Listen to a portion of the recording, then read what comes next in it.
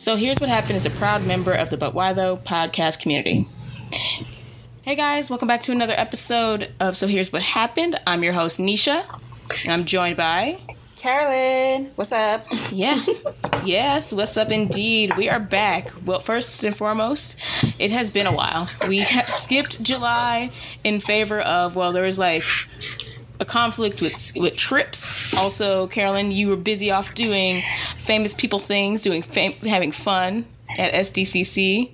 Yes. And other things. Yes, I did. I went to SDCC in July, visited some of my friends and family at Los Angeles.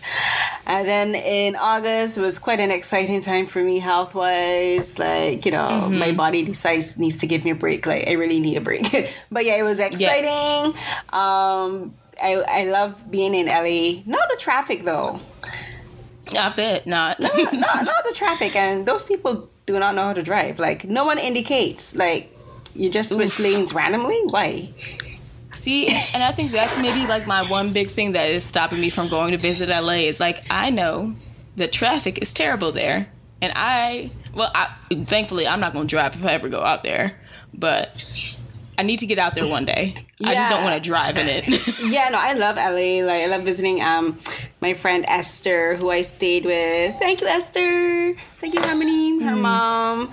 And Laura Sirikul, visited her and her husband and her family. And I got to see a lot of friends, Chris Lamb, in LA. So it was a really good trip. I'm happy that I went. That's good. That's everyone should have one of them trips, because I have a few on my list that I want to cross off for next year. I need to add that to the list. But I'm glad you had a great time and you got to go to SDCC, which, if y'all haven't heard them yet, Carolyn has done a few interviews for the podcast and she's gotten a few reviews. But why though? I highly recommend checking them out. Yeah, so don't miss out on all of that stuff. So even though we haven't been together recording, you have been busy. So... But we are back now, and we are going to be covering what we watched and read for the month of August. So let's kick things off with our reading corner. What'd you read, girl? Nothing. The reason I didn't read anything was... True. The part of my, I guess you could say, quote-unquote reading was transcribing interviews while I was at SDCC.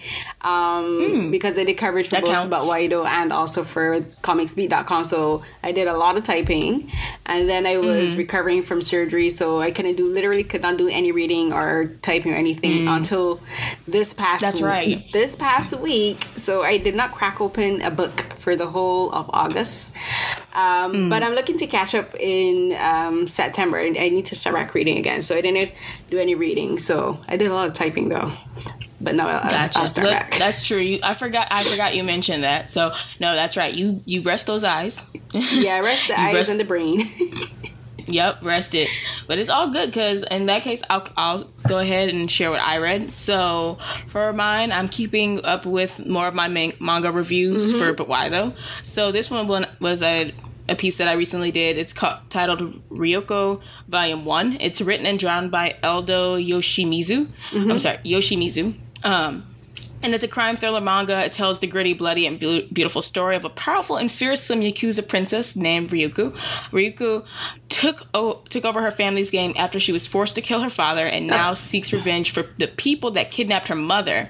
It's published by Titan Comics, and it's through their hard case crime in print. And it's actually the first time that the manga was translated into English. And it is a beautiful masterpiece to just, like, you don't even have to read it. You can just, like, flip through the pages and enjoy, like, how the artist draws the different scenes. It's very film noir. Like, it's very, like, gangster. Like the classic gangster stories and crime stories. Oh, so it's kind of like how the Raid comics is written. Because remember we were discussing, I think that was one of the last things that I had read, and we discussed it in... Actually, that was in our June podcast, and like we both were saying how it has a very film noir feel to how the animation is drawn. So it's similar to that, I guess. Yeah. Yeah, I would say so, because it's just like it gives me themes of Kill Bill with Cowboy Bebop. Like it's just like the style is striking. The characters just like draw attention to you. I especially love that the characters, for one, not just like about design, but also development. So when you meet a character, like almost every character you meet, you think you have assumptions up about them. But then as the story progresses, you get like a flashback. And the interesting thing about the story overall for this volume is it's not linear. It's not like solely linear on one character, or like everything revolves around the main character, Ryuko.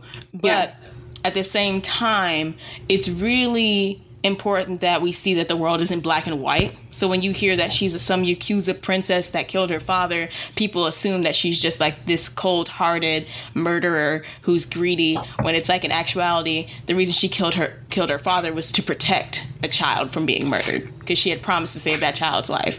So it's like showing how everyone's connected, but it's also showing how even though the characters have done bad things, you find that they did them with good intentions. It's like the saying, the road to hell is paved with good intentions. And I was just like, this book is literally that. Is just like everyone has their own motives and intentions, and they do what they have to do in order to help the ones they love or the people they care about, or for like their sense of justice.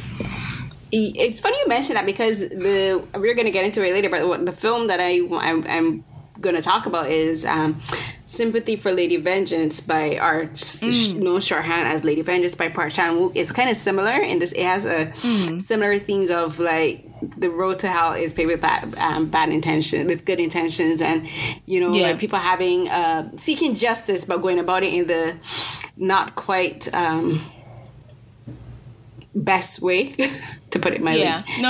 That's accurate, which is like, I think it's always something I like to see in storytelling, because the world just isn't in black and white. And I think it's like, it makes it, obviously, like some things I'd be like, why aren't y'all going to the police? And then you realize, that's right, they can't go to the police because they're gangsters, and what's going to happen? They're all going to die anyway, so they have to take the law into their own hands. But it's also like, I think it's interesting when characters who you automatically think are evil from just like reading about them, and then you get more development and more like, I like having more built around a character than just being assumed that like, oh, this is an assassin and they're just a cold hard-blooded assassin. I'm not talking about everyone has to have a tragic backstory, but I do like understanding the motives behind the characters, because I think that adds more to them overall and from their different perspectives of how things were handled.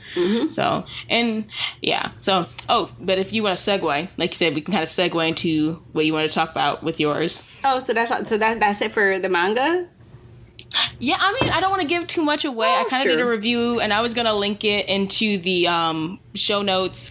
I am excited for Volume 2. The one sad thing, the bittersweet thing about this is that it's only going to be 2 volumes, so the next volume will close it out. Oh, but I will add, the action sequences are drawn like, it makes you have the anxiety as if you were in the shootout. Like the artist, I talked to him a little bit on Twitter. He's amazing. Like what he does. He wasn't originally a manga artist. Like originally, the character Raiku, he's an artist, like a sculptor, a famous sculptor in Japan, and he has done other gallery work, and the character originally appeared in one of his galleries, and I'm just like, that's just so cool. And you can see like all the intention he puts in like to the artwork that he does is to contribute to the story. So I just highly recommend it for y'all to check it out. Again, it's from Titan Comics that publishes it. Highly recommended, and it's only 2 volumes, so y'all can get right through that. And I think the next volume is coming up in October. So I look forward to reviewing that.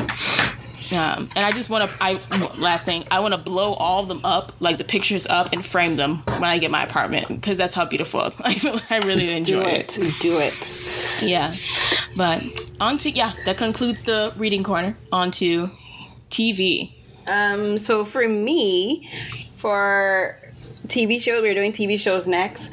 So I watched Wu Assassins. Oh, yes. And so I love the show.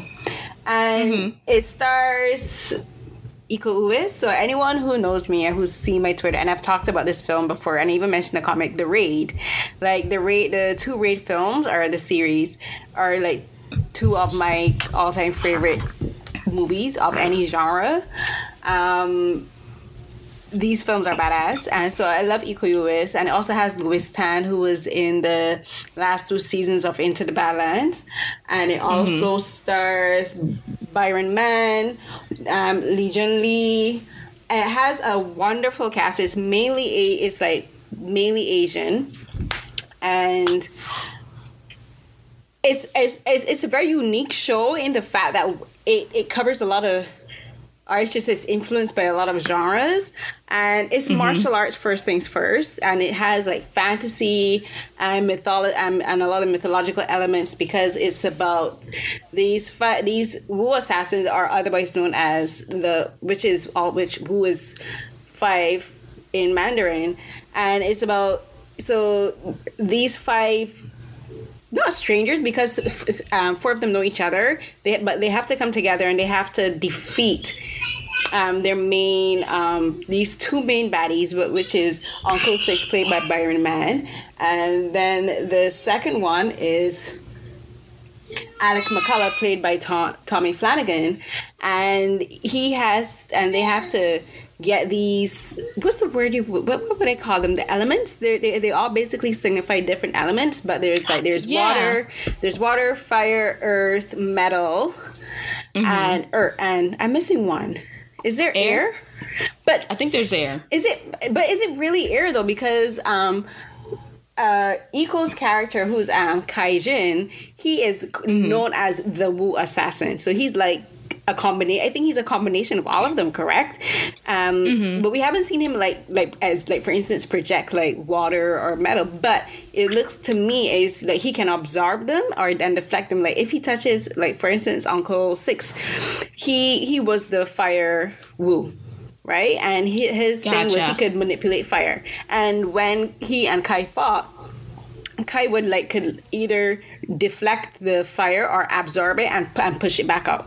So it looks to me like he could be air, but it looks like he could be all of them. He could like absorb all of them and use them how he needs to. But I think the film does a very good job of positive Asian American representation. And the reason I say this is because there are no stereotypical Asian characters. They all have their own problems. They have like one of them, which is Tommy, played by Lawrence Kao.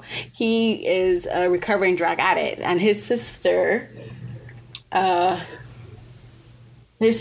Jenny is played by Lee Jun Lee. She's one of my favorite characters. She's a restaurateur. She's running her parents' restaurant, and they have this struggle with their family, which a lot of people in the Asian community and those outside could relate to, where they are trying to live up to certain expectations, and you see them struggling with this, but now they also have to struggle with this whole thing of becoming Wu assassins. And Kai, he has the struggle of finding out that the man who raised him, Uncle Six, is now his enemy, and there's this struggle that each of them have personally, where they have to figure out, who do I want to be, and like what does being a Wu assassin entail? What is this new responsibility? Like, do I want to be a hero for the world, and that kind of thing. And then there's also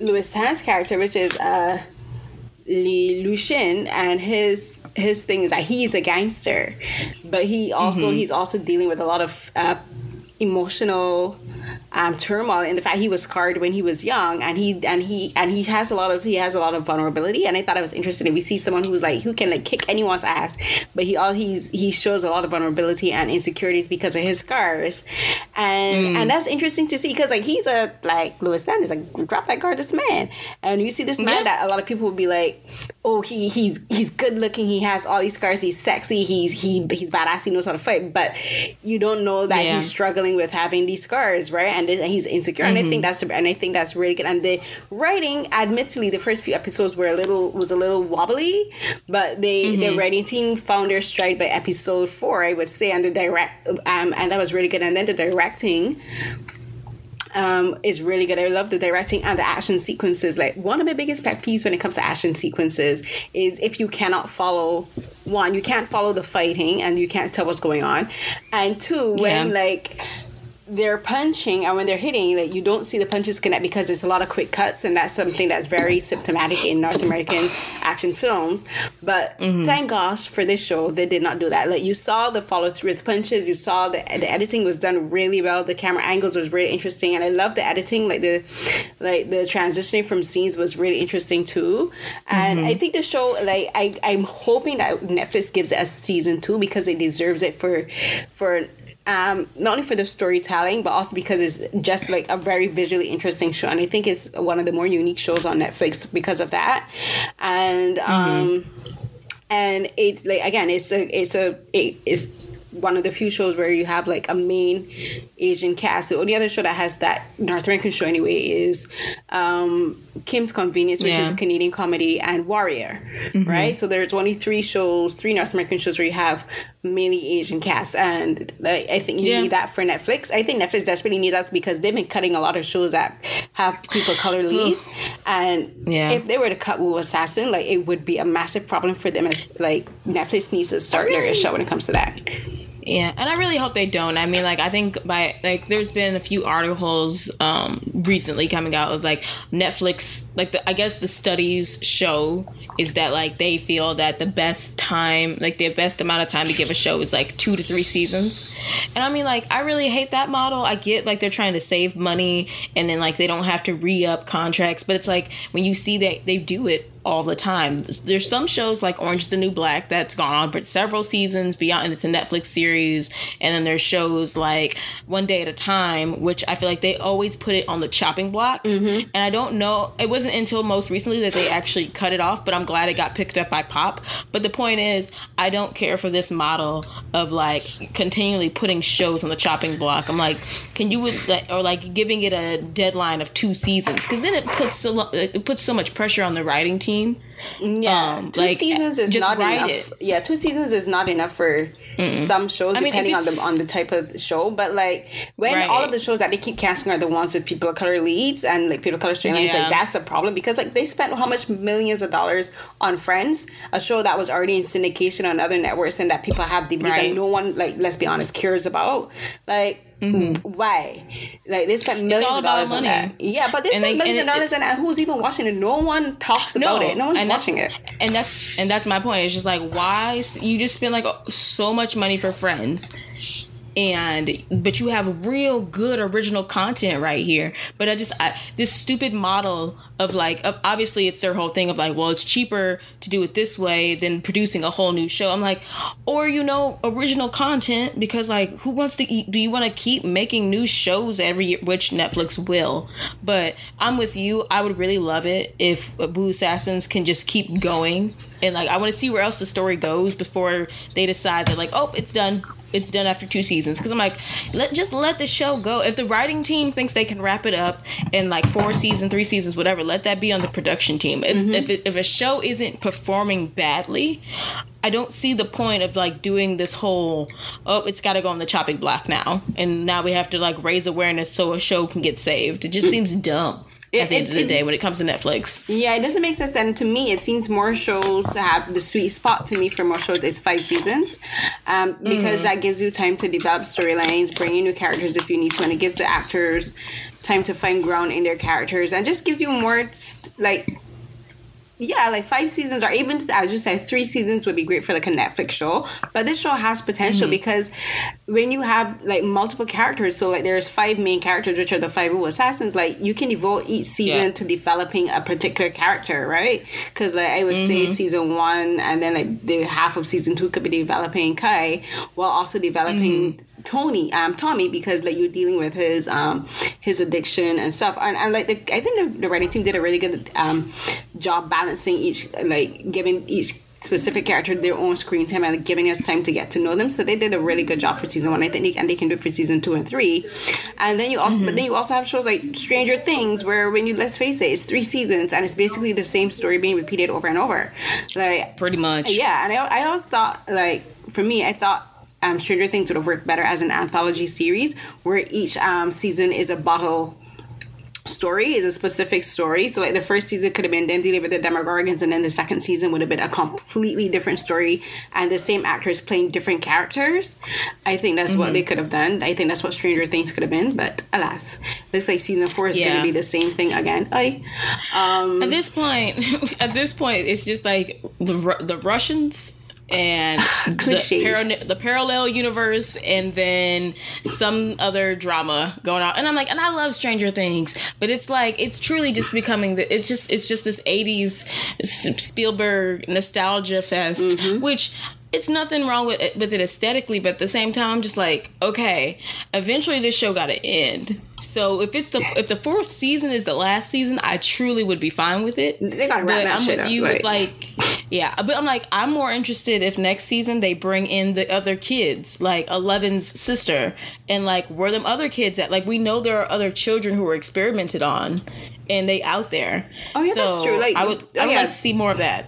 Yeah, like more of that, and more of like Lucas's sister and family. Like, we were just like, Reagan Gomez was talking about it on Twitter, where it's like, when you have like these predominantly white cast, and then there's always the one person of color, but you don't know much about their own story, you don't know much about their own family. Excuse me. And the same could be said for Lucas, because we don't know much about Lucas's home life. We know about Dustin, we know about Will and Eleven's and things, but we don't know much about Lucas's home life. We finally get to like some interactions with his little sister this last season, but we don't know anything. I mean, we don't know what it's like in his home with his family. Well, we only got, like, in the second season, we got, like, maybe 2 or 3 scenes with his parents and him. Like, we know that he has both parents at home. But it's, like, from first season of never seeing him with his parents at all, to then the second season, which I'm like, okay, cool, he has parents. Good to know that he's just not out here running around and people actually are concerned about him. Yeah. But then it's, like, it's so, I don't know. I mean, I want the story to progress. So if we gonna find out what's gonna happen, I gotta find out what happened to Hopper. Because, spoilers, y'all, I don't think he did. No, he died. Really he's alive in the end. Because at the end of the last episode, like, one of the Russians, they said, oh no, not the American. And I'm like, yeah, so like he survived and he got sucked through let's call it a wormhole. So I'm guessing that he's alive and he's giving them hell on the other side. So whoop-de-doo is going to be like the upside down again. So basically it's going to be a repeat of season 1. But yeah, so like I'm hoping Wu Assassins gets a second season. I'm hoping that Netflix really does give them the chance and like puts more money and thought into producing more shows with people of color, instead of just giving them all season and chopping them and keeping shows like 13 Reasons Why, where people have such huge problems with it, and Orange is the New Black and Friends and whatever. That show. Let's just we'll bypass that. So what show did you watch? Okay, so the one I wanted to mention, I kind of have 2, but this one is my main one. So I started watching the show Working Moms. So this one follows Kate. She's a PR executive, and Kate and her longtime friend, Anne, who is also a no-nonsense psychiatrist. They attend a judgmental mommies group where they meet their different friends. At that point, like Jenny, frankly, whatever. But the whole point of the show is like these women are working moms who are now going from leaving after maternity leave. They're returning to work, and now it's kind of like they are all going through this phase of trying to balance their careers, their being a wife, being a mother, but then also their lives as being like themselves and not losing themselves. So it kind of varies from each one. Each one has their own issues. One mom, Anne, she just had her baby. She's about to go back to work. Finds out that she's pregnant again with another baby after she just had a baby like 9 months ago. So it's kind of like, well, she didn't expect to have another baby, and this pregnancy is like very, very hard on her body. So now her and her husband are dealing with the difficulty of like, well, what do? We can't afford another kid. So it's like, it's very interesting of seeing like a couple have this discussion where it's like the husband's excited about the baby, but she truly doesn't think she wants to keep the baby. One, because it's causing a lot of burden on her body, but then it's also like she just truly doesn't think they'll be able to afford the baby, and she doesn't want to put another child through that if they can't do it.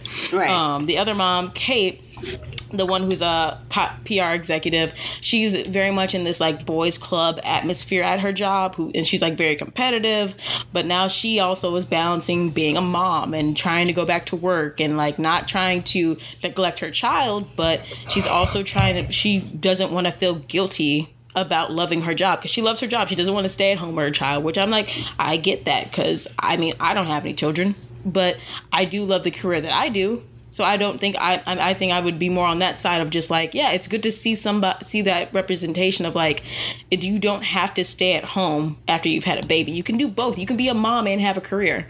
I think that's something that women are always forced into choosing sometimes in TV narratives. So I kind of like that she loves her job and she loves her child. Like, she's not picking one over the other.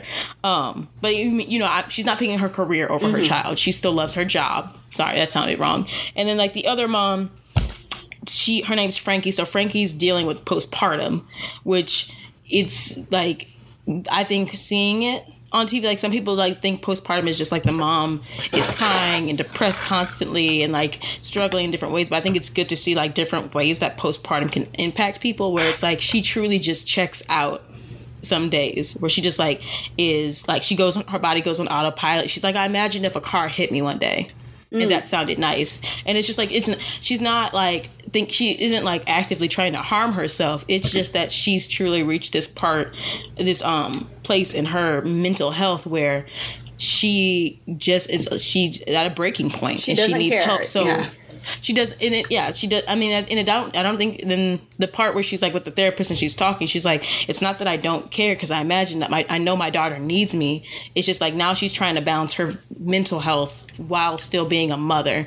And her partner, who is she and her partner, they're lesbians. So her partner, you see the stress that puts on her partner as well, where she's like struggling to keep it together for both of them. And they even have to have a discussion eventually about like, I'm trying to, like, I can't take care of you and the baby, so we need to get you the help that you need. You need to see somebody. So like it's everybody's dealing with their own stuff. Everybody's like going through it all. This is on Netflix, by the way. I thought it was really good. Like, it's humor. It's like it's a show created by women for women. So I think it's really good, like how they put in different lines and tones of like the issues that women deal with that men don't have to deal with when the baby is born. Like, it's a lot of pressure that women have when it comes to having a child and having a career that I don't think everyone's aware of. Like, you have to go and pump your breast in your work at your workplace. You have to like do all these other challenges. So that was interesting. Yeah, it's hilarious. Like when I said that she doesn't care, I don't mean that she doesn't care about the baby thing, but it's just like it's like if something for her, like you said, she was saying like if she got hit by a car, it's not. She doesn't like if it was to happen, she wouldn't like. For her, it would be like she's not gonna react to this the same way like most people would if they don't, because it's kind of like depression, right? Because like with depression, like your brain is in a state where you're like you care about what's going on, but you're like you can't. It's like you can't bother yourself to care. You can't bother yourself to care. It's like you look at people, you're like, I love you, but then it's like, because I have been diagnosed with like depression, right? Because that's like again MS, the gift that keeps on giving. But like there's times where you're like just lying there and you can't be bothered to care. You have no motivation, right? And it's like, and then like, so I could only imagine where like if you have a child and you're going through postpartum depression, like the baby's crying and like, you want to do something for the baby, but you can't because like, your brain and your body just aren't willing to, right? You know, so I think that's perfect. Oh no, sorry, go ahead. No, so I think it's good to have a show like that because like postpartum depression, for instance, it's something that is not even really talked about on TV in general. I think like one of the few times it's been like really discussed and shown in a really like given good examples of it is like the Blackish episode like from a few seasons ago when Bo had postpartum depression, and it was showing like how she was going through it. Don't mind, I think they kind of handled it bad when it came to like how the husband Andre was interacting, because I think he was a selfish jackass, but that's just me personally. I don't like that character anyway. Andre is I don't like him. He's a lot. He's stubborn, but like it's funny you mentioned. It's funny you mentioned Blackish because the show is created by Catherine Reitman, and she actually has worked on Blackish, and she's appeared in the show. She's the white woman executive at the marketing firm. The one that the one they always like make the butt of the jokes. Yeah. When they're like in the room with all the guys. I'm just like, the one with the that's black what hair? I recognized. Yeah, with the black hair. Okay, yeah. I'm like, and that's where I recognized her from. And I'm like, this is really funny. And I like how like they kind of like focus in like the jokes and stuff. But like going back to like the postpartum thing, I kind of want to look back and see like if she had anything to do with like writing that one. I assumed that like Tracy Ellis Ross was like wrote that one also or worked on that one. But you're right. The Blackish episode was where I liked the portrayal of it a lot because, as we know, the Black community does not do well with mental health discussions all the time. Yeah, or it's not. It's gotten better than it's been, but it's still like people don't understand like depression is not just something you can will away or pray you can't away. Just get over. Yeah, it's not something you can just get over, and it's like when you're watching the character Frankie going through her postpartum, and you see like how it affects her. But then you see how much it affects her partner. It's not like she's doing this stuff on purpose. She's truly just not at a healthy point with herself in order to be like, and she can't just will it away because as she tries to like push it and push through it, it's just like she even says in the mommy group of like, oh, I just have a touch of postpartum, and it's just like, so she's aware of her depression, but like she knows she can't, like, there's nothing she can really do about it. She's trying to work through it. So I think it's really good. But the show has, like, a lot of the ups and downs. There's drama. There's mess. Like, lots of mess. I watched the first 3 seasons on Netflix because they just dropped. I mean, I think the show was added recently, but I think you were talking about how because it's originally from Toronto, so I think you had said like it's a few years old. Yeah, it's a Canadian show because I remember seeing posters when I used to do babysitting. I seen posters like around town, like 2.5, possibly 3 years ago. So it's not a new show, but I guess it's for Netflix. Like I guess they acquired it recently. Yeah. It's Netflix's way of saying it's a Netflix original show when it like was already existing somewhere. Yeah, they do that because they do it with the K-dramas too, right? They were like a Netflix original K-drama. I'm like, really? No, you just acquired the rights from the station like SBS or OSN or one of those. Right. Yeah. Netflix loves calling something an original when it ain't original. Yeah. And then the honorary mention show I want to talk about that we both are familiar with is The Boys that's on Amazon Prime. So The premise with this one basically is just like, imagine if like the world of MCU was for real, like in our world, and there were actually superheroes, but the superheroes are treated like celebrities. It would be, I guess you could say it's the MCU and the DCEU, right? Because a lot of the characters are like amalgamation of characters from both Marvel and DC. True, correct. So it's kind of like that, but it's like, it's done in a very realistic way of like all these heroes that people put on a pedestal and they praise them and they treat them as if they're gods because they're like they're saviors and everything, but then it's like these people are still human and they still do terrible things and they still mess up and they're not perfect. So someone might accidentally kill someone's girlfriend because they were running super fast down the street and they did not care to look, or they were under the influence, or some of them are just like very, very terrible people. And when that happens, you have the boys who are like just this crew of regular humans who try to take them down, or supposedly they try to take them down. Well, they try, yeah. They try, but like I just want to say, like, I really enjoyed this season. I mean, the series so far. I'm assuming we're getting a second season, but the series, So with us having so many superhero movies, like in the past, let's say 20 years now, I don't know, it's been forever. But like, do you ever just feel burnt out a little bit with the storytelling? I do get burnt out, and like I kind of lost interest in them. Like I watched Endgame, and because we discussed this during our Endgame podcast review, and I'm like, I kind of didn't really care for Endgame or even about Spider-Man Homecoming. I was like, I kind of watched it very disinterestedly, and it was very interesting to me because I was like, I'm excited, but then like I'm sitting on watching it and I'm like, meh. And I don't know if it's like there was like too many of them at one time, and like just like bum bum bum bum bum, and it's like then it was also the things that the things that happened is like really like a lot of stuff didn't make sense. Like today I was watching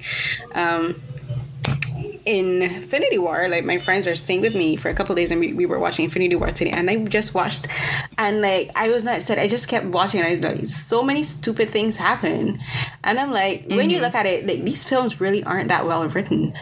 And it's that just like, thought occurred to me today. I'm like, when you look at it, these films really, like from an objective point of view, are not that well written. Like so much shit happens because they needed to happen, and not because it was good writing, but a lot of it is plot convenience. And I'm like, this is not good writing. Right? It's like the rewatch value. It's like when you watch it the first time, it's okay. But then it's like we're watching it the second time. It's like, this is not like the rose-colored glasses are like taken. At least this is like for me when I say that. Like, there's just some movies I'm not gonna revisit because I'm like, it's not that good when you watch it a second. Like Wonder Woman for me, I'm like, I'm gonna say it. Wonder Woman for me was not that good when you see it the second time. Yep. It's the importance behind the film being made. You know, like being one like that movie having like the first female-led superhero movies, not counting Elektra, not counting Catwoman. Yeah. But it's like you have like this huge draw and popularity and all that. That movie means something. So not taking anything away from that. But when we go to the story, it's not that good, especially when you think of Wonder Woman, when it could have been done better. Yep. Like the mythos and lore that Wonder Woman is rich in, and y'all decide to make her daddy Zeus, and that's it. And like her daddy Zeus, and that explains that's how she's so powerful. No, I don't. And it's like. And yeah, because like you're saying, like the rewatch value. Because I'm thinking, how much of these MCU films am I even really that excited to rewatch? I think there's very few that I'd be excited to rewatch. Like I could always watch over Iron Man. I could always watch over Black Panther. I could probably also always watch over Captain America: Winter Soldier. But like the rest, Endgame, Infinity War, Guardians of the Galaxy, boo. Like no interest. I mean, Ant-Man and Wasp is one I enjoy. Yes, but yeah, like and the second one. There's just like ones that like, oh, this is good because like none of the Thors except for Ragnarok because it's entertaining and it's good and it takes like a deeper level. But like I'm with you. Like some of these movies just get burnt out on them. So then going back to The Boys, I really enjoyed how refreshing the story was because I like stories where the good guy isn't perfect. Yes. And I'm being nice when I say that because like these heroes are terrible. You have like they're trash. The Seven, they're straight trash. The Seven, who are basically the amalgamation of like the Justice League and the Avengers, who are supposed to be like the best superhero team ever. And it's like, well, the Deep, who is like the Aquaman dude, is like a sexual offender and harasser. So he's a sexual predator. Then you have Queen Maeve, who like she's just trying to go along with everything, and she's like, turning a blind eye to all the shit that other heroes do. Then you got, I can't remember what the one dude name is. Like he's Superman and Captain America. What's his name? I'm looking up on IMDb. I remember. He is Homelander. Yeah, which that name. Okay. That Homelander being just like supposed to be the perfect picture of Superman and Captain America and American Pie rolled into one. It's just like, but he's like a psychomaniac. He is one, not even one bad day because he's done bad shit. He just does terrible things. He's a sociopath. He has a god complex, a true god complex, and it's like it shows. It's to the point where he don't even care. People know he hate regular people. He's just like, oh really? Because I've only seen up to episode 4, but like that show is interesting, and I started watching it, and I had to stop because like mentally, because it's so dark and it's like so like as you said, like most of the main characters like are a bunch of psychopaths and sociopaths and like sex offenders. I'm like, I am not in the right frame of mind to watch this show. Yeah, you gotta take a break because it's well made. It's very well acted. I think the actor. Oh yeah, Homelander, Carl Anthony Urban? Starr. Yeah. The cast is the cast is really well was really well picked, and like the writing is really good. The costumes are very interesting, but I was not in the correct frame of mind to finish watching that show. I'm like, yeah, no, I need something happy. So but yeah, I'll pick it up eventually again. Oh yeah, I mean it's just like. It's so good. So then, like, with the story moving forward, like, I like the whole... It needs to... Like, I like that these superheroes have to be held to some kind of justice, or like you can't, like the whole point, the premise is like they want to, well, the whole premise is based on revenge because the main dude's wife goes missing, and he, like, that's something that's revealed later on. Oh, sorry, I forgot. You're only up to episode 4. Girl, you know, spoilers don't mean nothing to me because I can still watch it and enjoy it. That's true. But I guess, okay, so I'll just give a brief overview. So, like, the whole thing is that, like, the rose-colored glasses, I'm just going to use that term again, comes off for this guy who is just, like, always thought, like, he never really, like, praised the supers, like, a lot, but, like, he, like, regarded them as, like, yeah, they help keep us safe. Like, they're the most powerful beings. Like, they're chose divinely from God to, like, have these powers. And then it's, like, one day, because him and his girlfriend, like, she literally took one step off the curb, and they were just talking, and then she gets ran through by A-Train, the super speed dude, and it's just like, what the heck? It's just like that scene, like, made me like, oh my God, why? I couldn't believe that they actually did that in like less than like 15 minutes into the show, and I'm like, so I'm hooked, and it's like, wow. It really shaped, like, and so, like, this guy's like, what do you mean the superheroes aren't great people? What do you mean? Like, and he's like our lens of looking at, like, your heroes are never, like, what is it? Never meet your heroes? Yeah, because they all turn to shit. Yep. Yep, because they're just the worst of the worst. And I like that the plot of the show goes deeper than just him wanting to get revenge and wanting to, like, prove that his girlfriend's death wasn't an accident, or, like, it was an accident, but it was, like, done because somebody was doing something shady.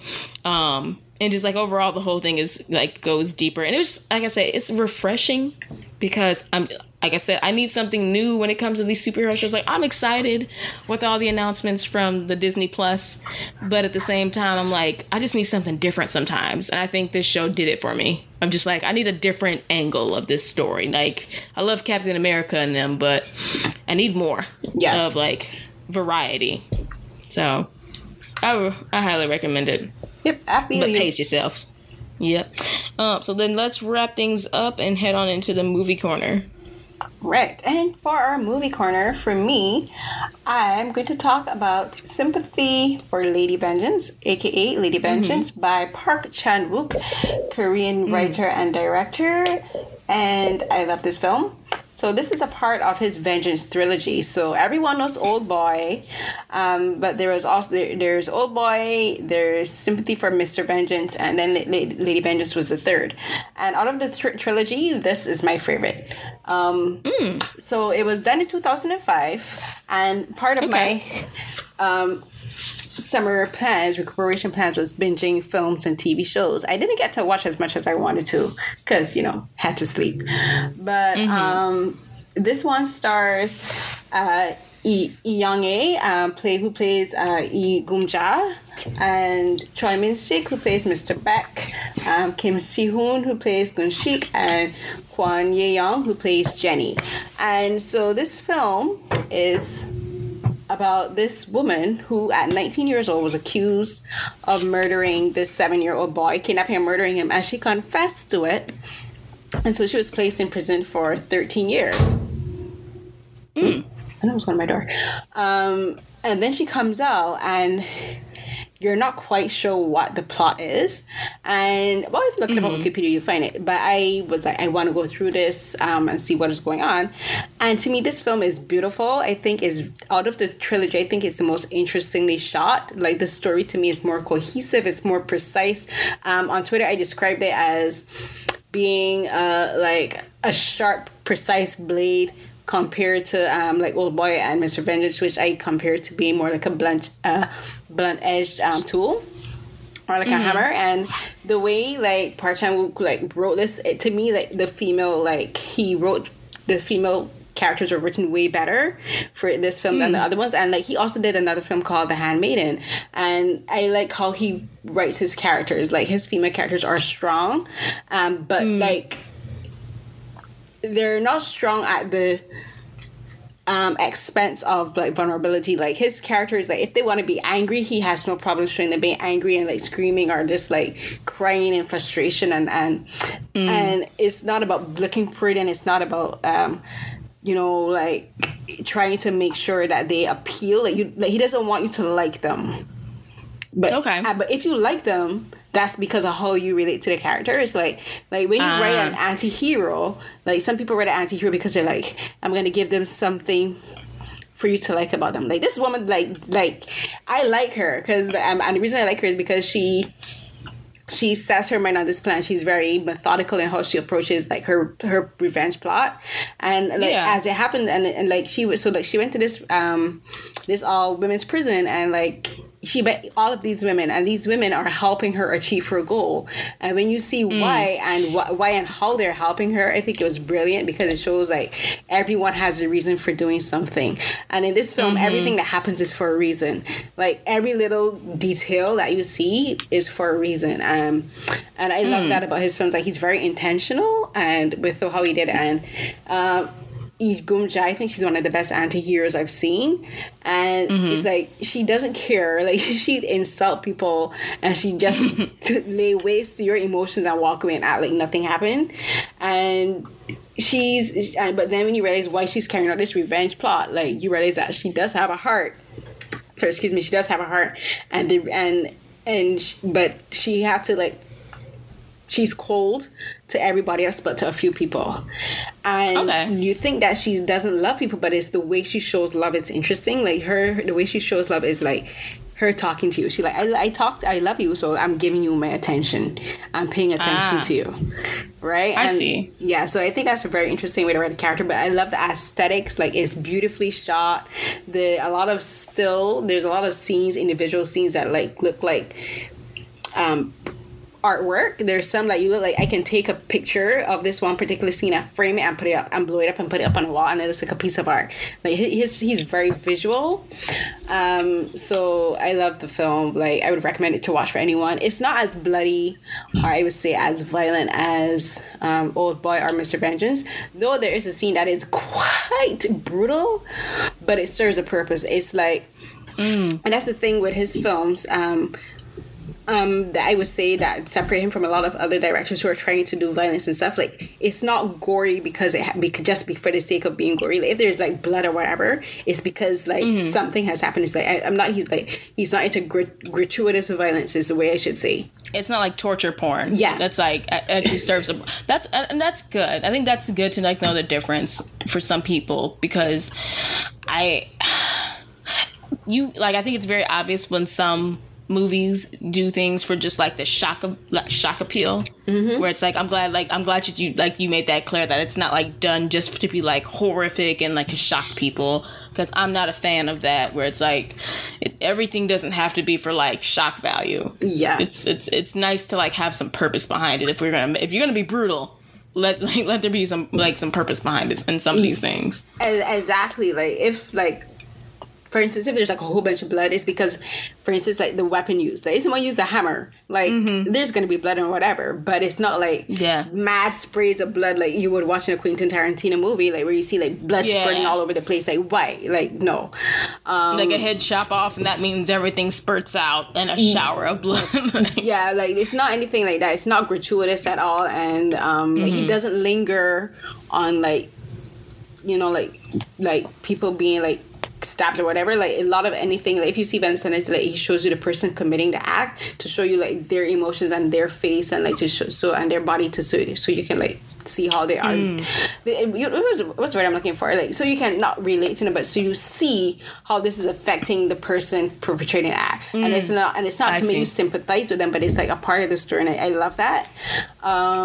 So I love his films. He's one of my favorite directors. I love this one, so I would say out of the trilogy, this is my personal favorite, and I think I think it's maybe in my top 10 films. I said when after I watched it, I'm like I might have to rework my top 10 list because his other film, The Handmaiden, I love that film, but I think this may have replaced The Handmaiden in my top 10 films.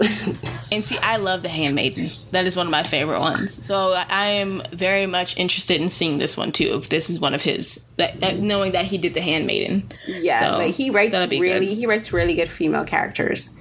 Yeah, which going back to like what you said about that in the beginning, like at the beginning of that, of just like I like when it comes to characters, especially female characters, when people can like write them and like not make them seem so one-dimensional with their emotionals, like actually letting them experience, like you said, like their like experience rage and experience frustration and crying, so like we can like see them do that, versus like I feel like for years women characters, like if they were action stars, they couldn't cry, they couldn't have like any emotion, they could only be like tough or like cynical or sexy, they couldn't just be like they couldn't experience all those emotions. They just had like one face and that was it. So I always applaud like when people can do that really well with characters. Yeah, like as I said, like for his character, like for this, even for the Handmaiden, like the two female leads, like they're what we would say quote unquote are the heroes, but they do things that make you not necessarily like them, but you can understand them, and I understand. That's why, like when, and like as I said, like Kuncha would be considered a anti-hero, and she does things you don't like, but you can understand her reasoning and you understand why she's doing it. And like even for villains, that's why like if a villain is well written, like I'm not going to sympathize with them because like especially with like an evil, like completely evil, but if you handle the writing the right way, where it like if they're evil, like make it make sense. You know what I mean? Yeah. And I, like for instance, like I think one of the worst villains ever, and in the MCU for sure, is Thanos, and that's because like his reasoning didn't make sense. He did not make sense. I'm like, you're gonna destroy half the universe to bring balance. You can't destroy half something and make balance. That's not how balance works. You need equal size for something to balance, right? So I'm like, yeah, like 1 + 1 = 2, which is perfect. Which is perfect unity. You have balance. You take away one, it's no longer balanced. The scale is gonna tip. So like, I'm like, you're reasoning like. When the argument can always be shut down by you could have just doubled everything. Exactly. If your argument was there's not enough resources to go around, that's a lie. You're just a mass genocidal murderer because you could have just doubled the resources in space, but you didn't. Exactly. So and like the fact that no one ever mentioned that to him. Just know, like shows that like, no one ever thought to say, why don't you just like you have the power, like double everything. Like, you don't have to kill everyone. You could just make it so there's sufficient amount for everyone. You don't even have to double everything. You could just make sure there's a sufficient amount, like, to feed everyone. Exactly. To make there enough room. And I'm just like, yeah, that was the stupidest. They should have just made him evil. He shouldn't have had... He just, his cause wasn't like, y'all could have just like said he likes death and destruction. Exactly. And just and then it was all for Lady Death. You could have just left that in there. Yeah, try to make him altruistic when it's like, yeah, your altruism makes no sense. That's like when it was at SCCC, I went to the panel, the Hollis discussion with the two writers, McFeeney and Lord, I can't remember the other one's name. And they said some things, and I'm like, you two are contradicting each other, which shows that neither of you actually fully thought out. Because they said some things and had me pause. I was like, did they say what I think they just said? Do you not understand what you yourself even wrote? Like, so like this was a lot of it was that people like, oh, I know people always say about Marvel would be like, oh, they had this huge plan. Yes, they had this huge plan, but when it came to the individual writing for the stories, shit didn't make sense. And when you listen to that panel, it's because they contradicted themselves quite often during that panel, and they were disagreeing on a lot of things, and they were saying things that were like didn't sound well, like they themselves didn't have very well thought out plans when it came to the storylines. They were thought out in like way they wanted the characters to be. Right, like they show like basically their vision board. They say, okay, we're gonna have these characters in this film, and that was great. Like they planned that all out, but the individual storylines themselves was a mess. It's a mess, and it's just like it shows very clearly. And I think it's just like I truly believe that the true intention for Thanos should have been kept, that he was just like this, I guess the word is it warmongering, whatever, that he was just like this brutal, murderous titan. It should have been kept like that, because that's what was built up for like 10 years, that Thanos was this big unknown, this big bad. And instead, I feel like Marvel decided to do the Marvel thing of like, let's try to make y'all care about this villain. I'm like, I don't want to care about a mass murderer. I really don't. You see how it doesn't work? Even if you try to make us feel like that's how, like, it doesn't work. You know what I like? I like Darkseid, and that's why Darkseid will always be the better villain to me besides the Thanos. Why? Because Darkseid just likes conquering and destruction. That's a villain. Just leave it at that. But, I'm not... We gonna get off track. But again, a great discussion about like how people write villains, and I just feel like we are in an age where a lot of people like to write different, like like to write villains in a way, and I feel like we're still trying to discover how to write villains in a way that like people can see themselves in them, but it still be messy. It still be a mess. Mm-hmm. So, but like you said, like you can take a villainous character and make them multidimensional. And it can be done well. Yes. So it's not impossible. And to close out, sorry, did you have anything else you want to add about the movie? No, just watch it. It's I know no, it's not on Netflix, but if you can find it streaming somewhere, stream it, watch it, rent a DVD. Wait, no, there are no places you can rent DVDs anymore, right? Stream it if you can stream it somewhere. Find it online. It's a great film. Yeah, we'll figure it out. Y'all, we know y'all have your ways, just like we do. So with my movie to close things out, I watched Falling in Love. Yes. Yes. Falling in Love follows city girl Gabrielle, played by Christina Milian, as she wins a rustic New Zealand inn and finds herself with a money pit on her hands. Luckily, she has a hunky contractor, Jake, to help whip it into the bed and breakfast of her dreams. So this is from Netflix. I was about to say Netflix.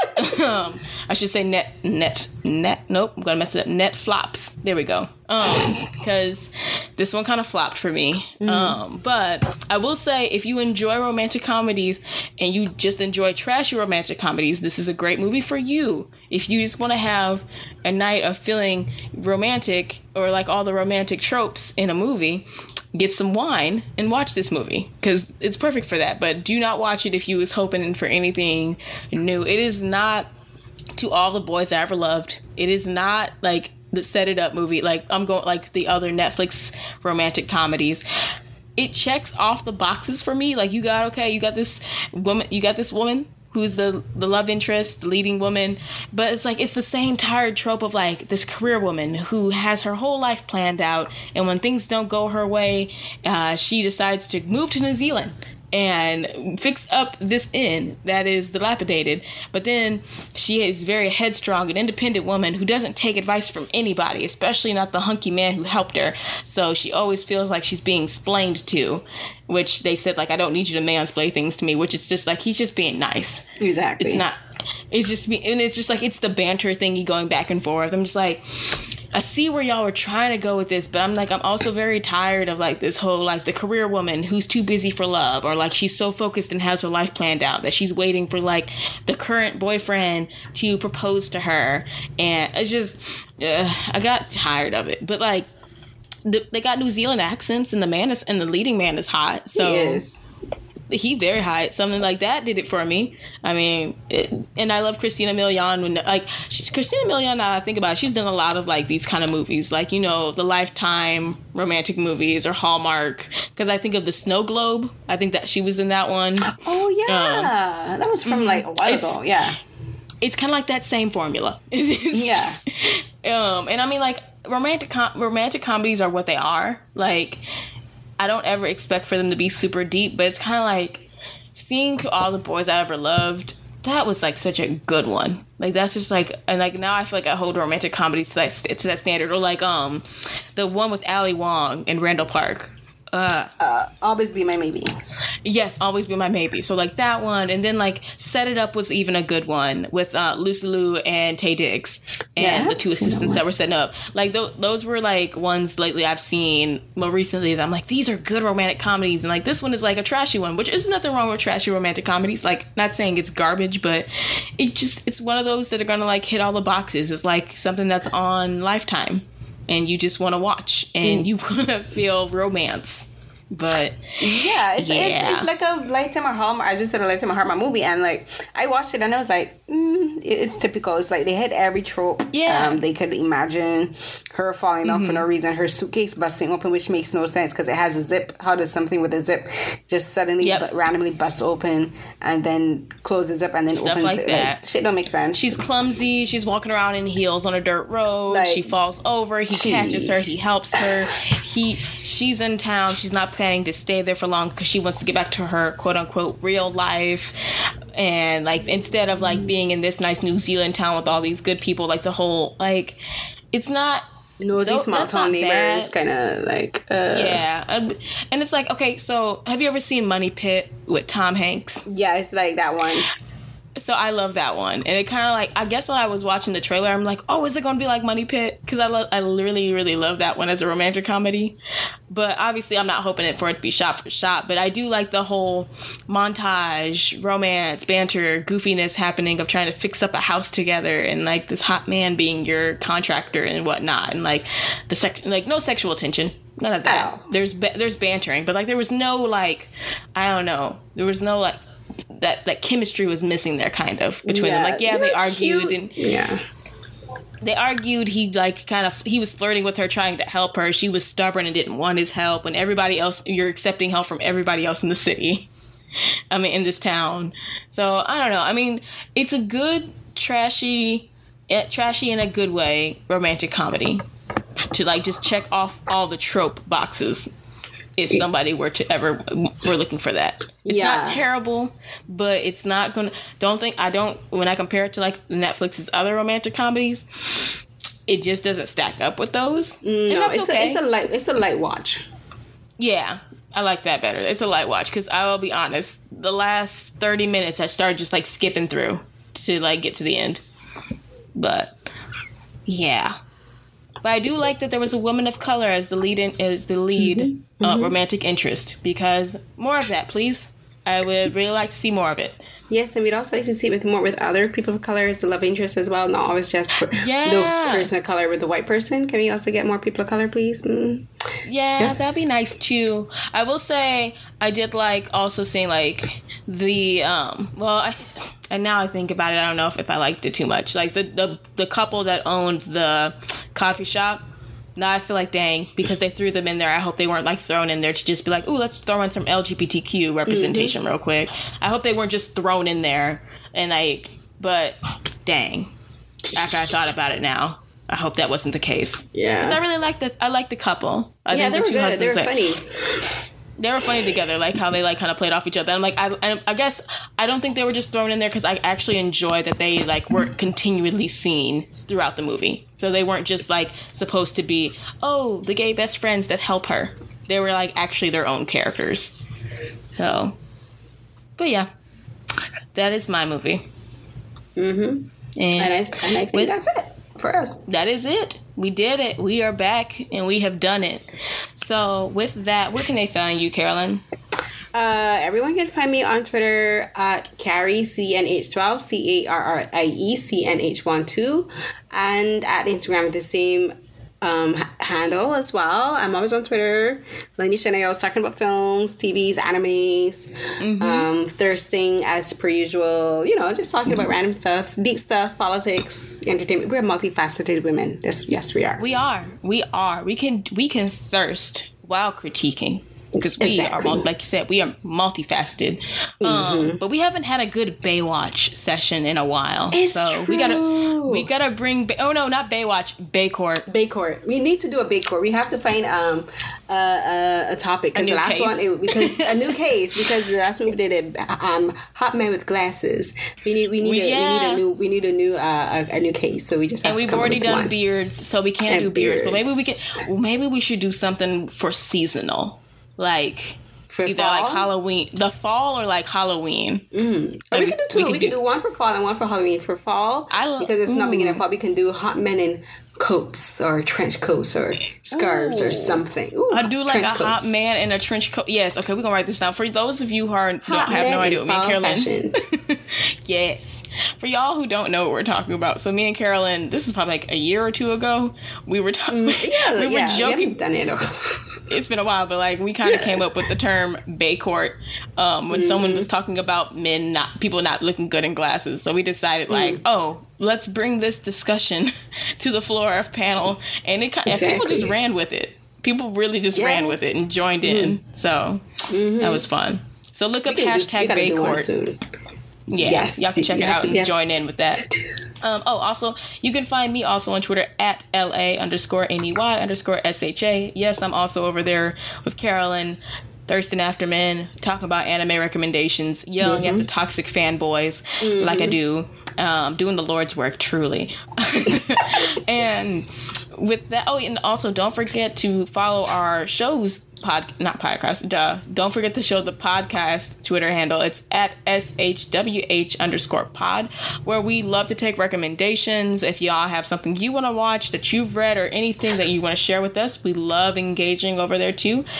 We need to, I think, in addition to doing a Bay Court session, we definitely need to do something for Halloween. Yes, we have to do a live tweet. We can do a live tweet. A live tweet. Yeah, and there's like so many good classics. Like I already want to do Hocus Pocus. I can't go 1 year without doing Hocus Pocus. I haven't watched that film in years. Or Vampire in Brooklyn, because it's now on Amazon Prime. Oh, really? With Angela Bassett. Yes, we can do that, or we can also do maybe like a Werewolf in London, or one of my favorite movies, Underworld. Hello.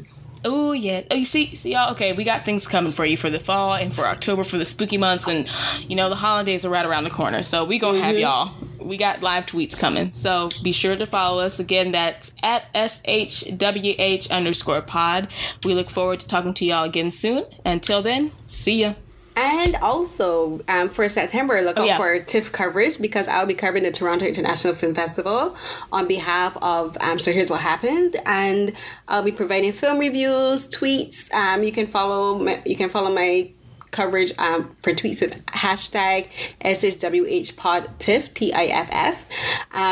So look out for that. There's already a couple posts where I have my most anticipated films for TIFF, and there will be announcements, film reviews, interviews with directors, writers, actors. Fingers crossed. So look out for that as well.